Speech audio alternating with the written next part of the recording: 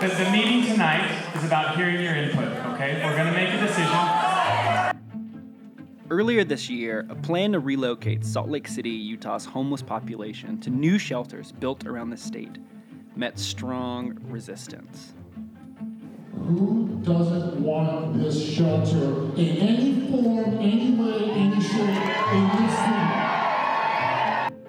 What you were listening to is a clip from a town hall meeting held in Draper City, where attenders booed spokespeople and the mayor who was presenting the case for the shelter. Nobody should have it in their city. Nobody. The incident garnered a lot of news attention and received a lot of strong rebukes. But in the end, it didn't change the situation. Draper City is not getting a homeless shelter. Go to our legislatures and our governor. Keep Road Home where it is. Other Utah cities experienced similar types of resistance, though less vitriolic. And in those other cities, the result was similar. They're not getting shelters.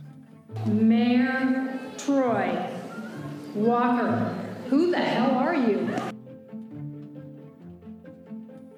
The thing that started all of this is that Salt Lake City is undergoing a plan to redevelop the area with the largest shelter and the largest population of homeless people. It's an area known as the Rio Grande.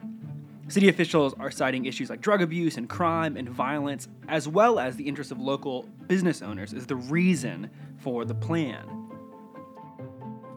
I think we got support in our community. I think people will rally. The plan was to build shelters and move the homeless population to these new facilities around the state. The problem is that these shelters don't exist. But the plan to move the homeless population is still moving ahead regardless. The city is calling it Operation Rio Grande, and so far, nearly 500 people have been arrested and hundreds of others have been dispersed into the neighborhoods behind the Rio Grande. It's a complicated situation. It's heartbreaking because hundreds of people are being displaced and sent packing with literally nowhere to go, removed from the facilities and resources that are actually striving to meet their needs. But it's also hard because there's local business owners who are in the city and in the area of the Rio Grande struggling to figure out what to do. And all of those problems are compounded by the fact that people don't want the shelters, which I don't think city officials could expect.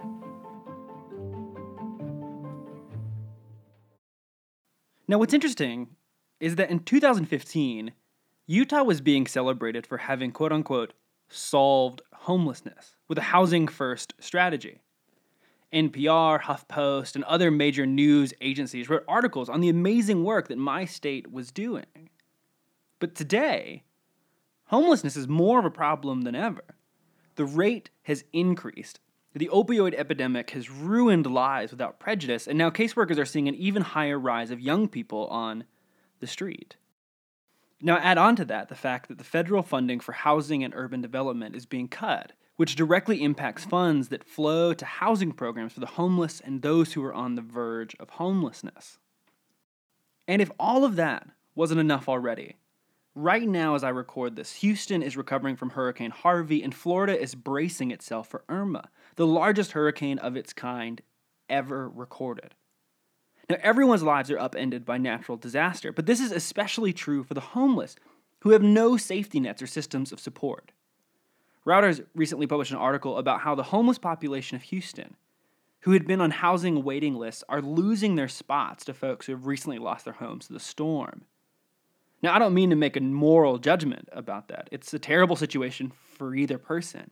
But we have to note that the homeless suffer at a categorically different level during disasters. And it is, for the most part, a thing that goes unseen and undiscussed. And this doesn't even include people whose housing situation is already precarious and are one emergency away from homelessness. If you are at all like me, which I imagine you are because you're listening, then you want to do something.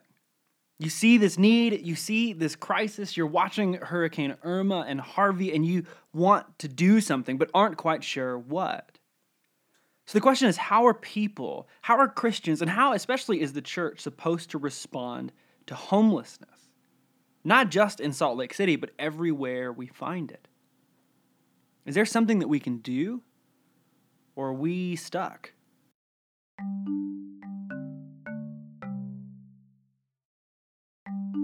My name is Johnny Morrison, and you're listening to the Peoples Theology, brought to you by Missio Dei in Salt Lake City, Utah. The show is about exploring culture and theology like it matters because, well, it does. And that is especially true about today's show because your theology of God, your theology of the church, your theology of humanity directly impacts the way you think about homelessness, the way you think about your responsibility when it comes to homelessness. To help us think through this conversation, we're interviewing Fred Liggin. Now, Fred is a friend, he's a pastor, but most importantly for this conversation, he is the president of 3E Restoration, which is a nonprofit that was birthed out of the work that he was already doing in the church. And it is all about empowering, encouraging, and equipping churches to empower, equip, and encourage homeless neighbors.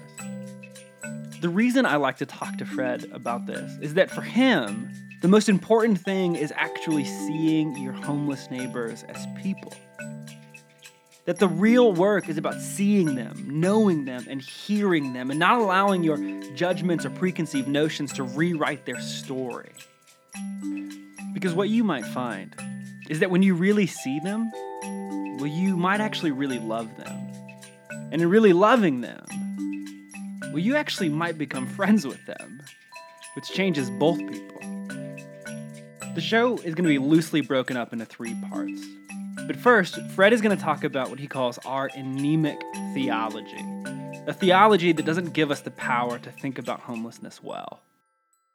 I think part of the problem is that the local church sees homelessness as largely a fix-it-yourself reality. That's a physical reality. So as a result of that, it seems to me that we think that people are homeless because they made themselves that way. So there's a lack of theological commitment to a higher theology that understands the reign of sin and death in the world and how that is connected and even upheld through institutions and systems. This is something I've always noticed about the evangelical church. That for some reason we have an aversion to seeing sin as anything other than personal choice, decisions that we make. But what Fred is saying is that we have to understand sin in its structural and systematic nature. And that if we don't think about it in those terms, the way there are systems that are broken, then we'll never truly have a large enough imagination for understanding the plight of homelessness. And we'll never have an imagination for what our responsibility should be. So I think a denial of systemic sin, systemic injustice, not being taught, sin being this own individualistic thing, Jesus being your own personal Lord and Savior, everything about our theological vocabulary works against seeing principalities and powers at work among us. And so, therefore, every person who's homeless did this to themselves. Mm-hmm. And therefore, every person that's homeless, all they need to do is get a job. But we don't think through the fact that if you're homeless, you have all the credit issues, the eviction issues. More importantly, we don't think through the 5-fold that in that homelessness, there was trauma. And in that trauma, there's a malformation of the brain now. The neural network of the brain has been completely rewired because of the trauma. And so we just expect this person to get a job, to quit drugs, to quit drinking, as if addiction's not an issue, as if the neural network of the brain hasn't been rewired for those addictions and by those addictions, as if they have all of these relationships intact and they can immediately enter back into meaningful relationships feeling safe, despite the fact that they have been betrayed and burned bridges, et cetera. We forget all that. And so I think we ultimately see people in homelessness as problems to solve or projects to fix, rather than fellow persons to be embraced just as they are. And I think that could be bound up in what I think has become a very poor and anemic theology of hospitality. This gets back to what I was saying at the beginning, which is the heart of Fred's message, which is that really at the very bottom of all of our problems is an inability to see people. Maybe we see a homeless man on the street and we read into that guy all of our own experiences or all of our own prejudices or all of our own worldviews and assume that his situation is the same. But we've not actually seen him. We've not known him. We've not heard him. So the way I try to frame it is I would be happier if the word homelessness wasn't even a part of people's vocabulary and we started taking a much more adequate language, and that's call it social displacement. It's displacement. So a person is without a home physically, okay? So that's houselessness. But a person can also be without a home emotionally, which means the trauma in their brain, the trauma that they've experienced, the impulsivities that they've picked up because they are learning to survive, because they're living in fear. That's what the emotional reality is dealing with the fear-based, fear-driven responses that are brought about through the trauma. They're displaced emotionally.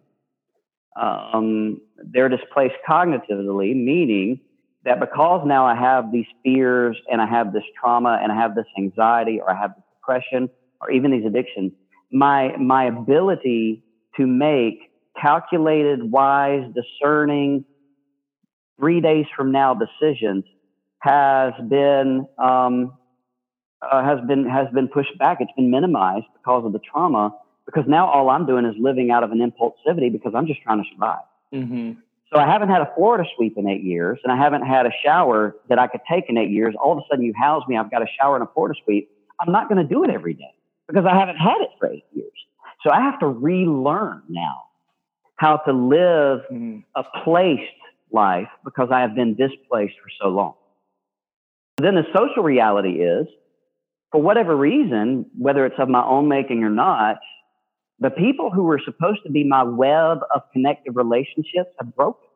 That web is broken and I've fallen through. Whether I burned it or whether I just literally fell through and they couldn't hold me and I fell through. Either way, I'm alone.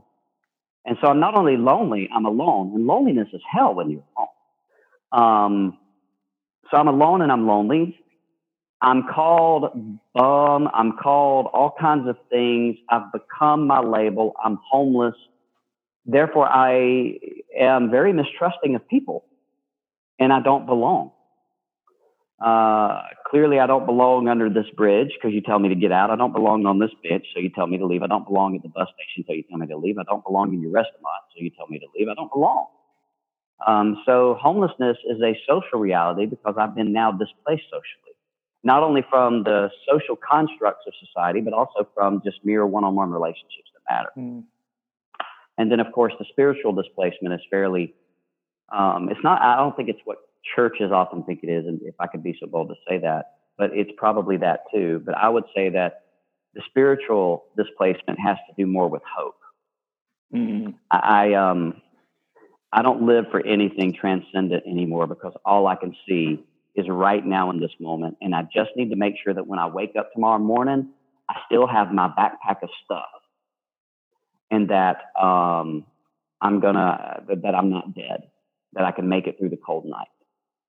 What Fred is talking about, he will call the fivefold realities of poverty. There is physical, emotional, cognitive, social, and spiritual. And his point is that if you miss one of these, any one of these, then you miss the full realities of displacement. We often think about physical displacement, actual homelessness, but totally miss the realities of emotional and social displacement, that you have no friends, you have no family, you have none of those relational safety nets that we take for granted every single day. And when that happens, you lose this last one that he was talking about, which is the spiritual reality, or what he dubbed hope. That all of a sudden begins to crumble and you don't have a vision for the future. And so if the church wants to think well about displacement, then it has to think about all five of these realities and how all five of them are at play in a displaced person's life. which leads into this next piece, what Fred will call a theology of hospitality, how he sees the church responding. Well, first off, hospitality, at least in the Greek framework, much less our Bibles, was back in ancient Near Eastern culture. Hospitality was a moral pillar upon which all of society was upheld. So it was moral to be hospitable. But hospitality didn't mean welcoming your cousins. It wasn't, at least in the ancient Near Eastern culture, it wasn't some sort of thing to do for upward mobility, right? It was just a moral thing to do where you would tend to the social, emotional, cognitive, physical, spiritual well-being of a stranger who was far from home. So you see it in Genesis 18, right? Like it's a stranger who's far from home. So what you have in ancient Near Eastern cultures, hospitality being this idea that I'm going to make room in my life for the stranger, especially those far from home, with some sort of demonstration of generosity and compassion. So then, if you look at your Greek Bibles, the word hospitality is philoxenia. It's literally a love, a kinship love, actually. Kinship love, that's important for strangers, especially those far from home.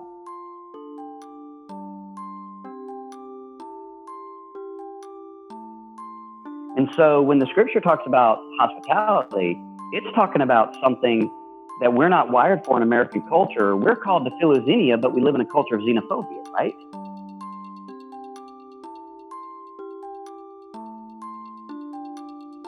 We have a fear of strangers, but yet we're called to a kinship love of strangers. And so churches have been co-opted by this sort of North American understanding of hospitality, the kind of thing you can get a degree in, right? Like you can get a degree in hospitality. Or the idea that old Sister Norma is very hospitable because she invites people from church over for sandwiches on Sunday. Whereas the kind of hospitality the Christian church is called to pursue, and it's called to pursue it, by the way, which means to aggressively hunt after, to pursue a kinship love for strangers. That means then, I don't wait before I see a person living in homelessness. I don't wait before I see someone displaced. I pursue them, make room in my life for them.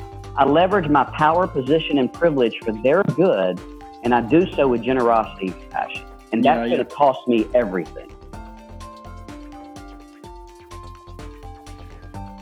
And who wants to pay that price?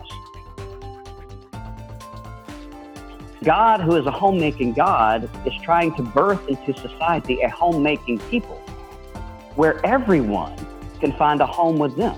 And then he's given that homemaking people called the church practices like Eucharist and scriptures and prayers and all of these various practices that are supposed to form us as a homemaking community so that we would go out and tell a displaced world, people who are displaced socially, emotionally, cognitively, physically, spiritually, that the God of heaven and earth is our homemaker. We found a home with him, and you can find a home with him too.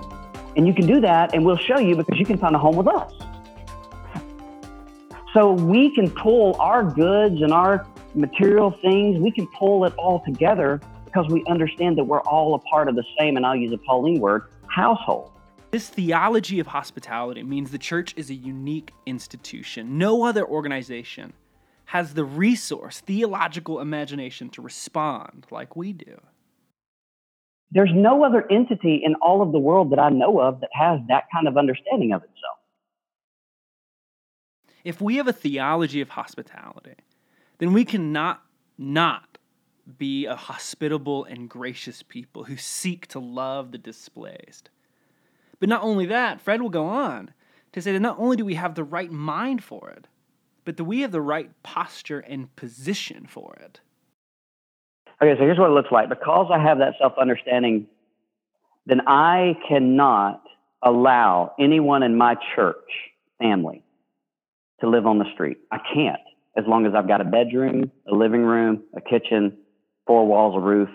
And if somebody says I don't have enough food and they're a part of the household of God, then I should give them money to have food, right? Like we should share our table. And so the Christian practice that we have is the Eucharist.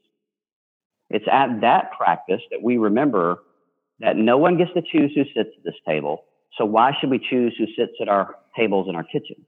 Therefore, what's mine is yours and what's yours is mine. Mm-hmm. And then it's very practical. If you need a car, take my car. Mm-hmm. You can borrow my car. It isn't complicated. It's just hard. The only way this works is if we first capture the picture of us as a hospitable and gracious people. Because as Fred said, once we get into the work of it, we'll find that it's not complicated, but that it is hard. If I understand that homelessness is not just a physical reality, that there's an emotional, cognitive, social, spiritual reality to it, that there is a holistic sort of displacement with this, then I understand that giving this guy a job isn't going to make it all go away. Like all those other traumas and all those anxieties and even those addictions go away. So here's what I'm going to do. You're going to blow it 75 ways from Sunday, and I'm going to forgive you every time. Bottom line is, I'm going to forgive you because I know something about where you are. I'm not ignorant to your condition, right? I understand the reign of sin and death. I understand how it wreaks havoc on your soul. I understand how displacement has malformed just your very being because of what the hell of fear and trauma and anxiety and shame and therefore adverse coping behaviors like addictions have done to you. And so I'll tell you what, because I get that, and because I believe you're made in the image of God, and because I am a homemaking person, because I'm a Christ follower who's found a home with God, I'll tell you what, I'm going to give you grace. Isn't that fundamentally what it means to be the people of Jesus? To be a people who give grace. Not because we're awesome or because we have all the right answers, but because we are a people who have received grace. Because every single week we come to the table seeking grace. So therefore, we can give it. It looks like not overlooking the person that's making you uncomfortable because they're standing on the street corner with a sign that says, need money for food. Stop and see them for who they are. God refused to abandon us, even when it was of our own making. Refused to abandon that person. Now, it's up to that person what they do, but stop and see them and get out of your car, park your car, and invite them for a meal, invite them for a cup of coffee, invite them to sit with you in their space with a meal and a cup of coffee. If you'll just go get it, stop and be with them. Let them see that they are seen and let them know that they are known. And then trust in that moment that the God who knows them best and loves them most may just move in that moment in a way that creates something beautiful that could change that person's tomorrow. So what you should be able to do then is to call 10 other members of your church family and say, guys, we need to figure this out together because we can't abandon this guy. Whatever you do, don't allow yourself to be let off the hook. And whatever you do, don't let your faith community off the hook either. You feel it in your spirit. You feel it in your bones. You know in your gut something's not right about it. Then do something. And don't let anyone else off the hook. Let's start with you.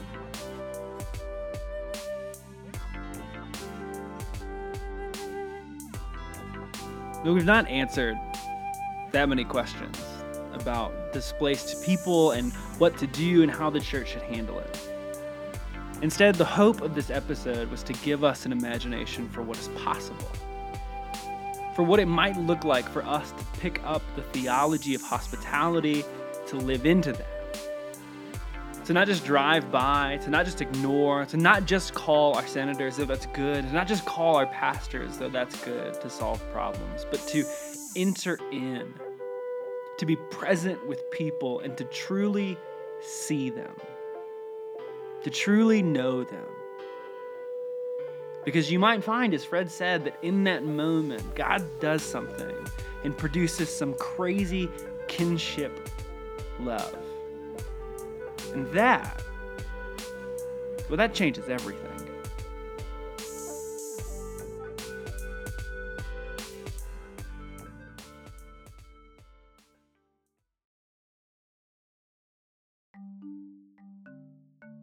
Now, before we close, there is a lot of easy ways to take what you've heard today and start to implement it immediately. If you feel like you want to do a better job at seeing and serving your displaced neighbors, then the options are almost unlimited. One of the best ways is just to support the nonprofit that Fred runs, an organization called 3E Restoration. You can find more information about the nonprofit at 3 as in the number erestoration.com, where you can read stories, read about the different facets of the nonprofit, and most importantly, where you can give. And all that money goes to the nonprofit. If you're against church, none of the money that you donate to 3E Restoration goes towards Fred's church. It all goes towards the nonprofit and to walking displaced people through the restoration program, training social workers to help be relational, and even training churches to do the same type of thing. But all of it goes to that. Second, in light of Hurricane Harvey and Hurricane Irma, we would encourage you to use your resources to support nonprofits that are doing work on the ground with displaced peoples whose lives have been even further upended by natural disaster.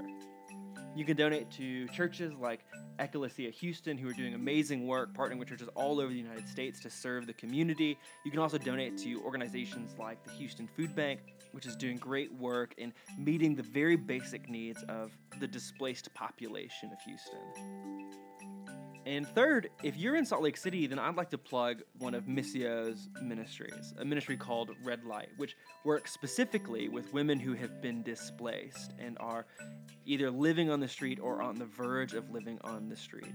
If you'd like to serve and donate and get involved with that, which is all about building relationships and actually seeing people, then you can go to our website, missioutah.com, and under the ministries page, you'll find all the information you need and an email that you can send over to volunteer and to request more info. Now, finally, you have been listening to the Peoples Theology, a podcast brought to you by Missio Dei in Salt Lake City, Utah. For more information about the church or our podcast, you can check out our website at www.missioutah.com. If you would, go ahead and rate us on iTunes. And with this episode specifically, I'd ask that you would share it, because I think what Fred has to say is really important, and I think it has the power to help us see differently and really to help us see people. So go ahead and share it, go ahead and rate us on iTunes, and check back soon. We'll have more episodes coming up.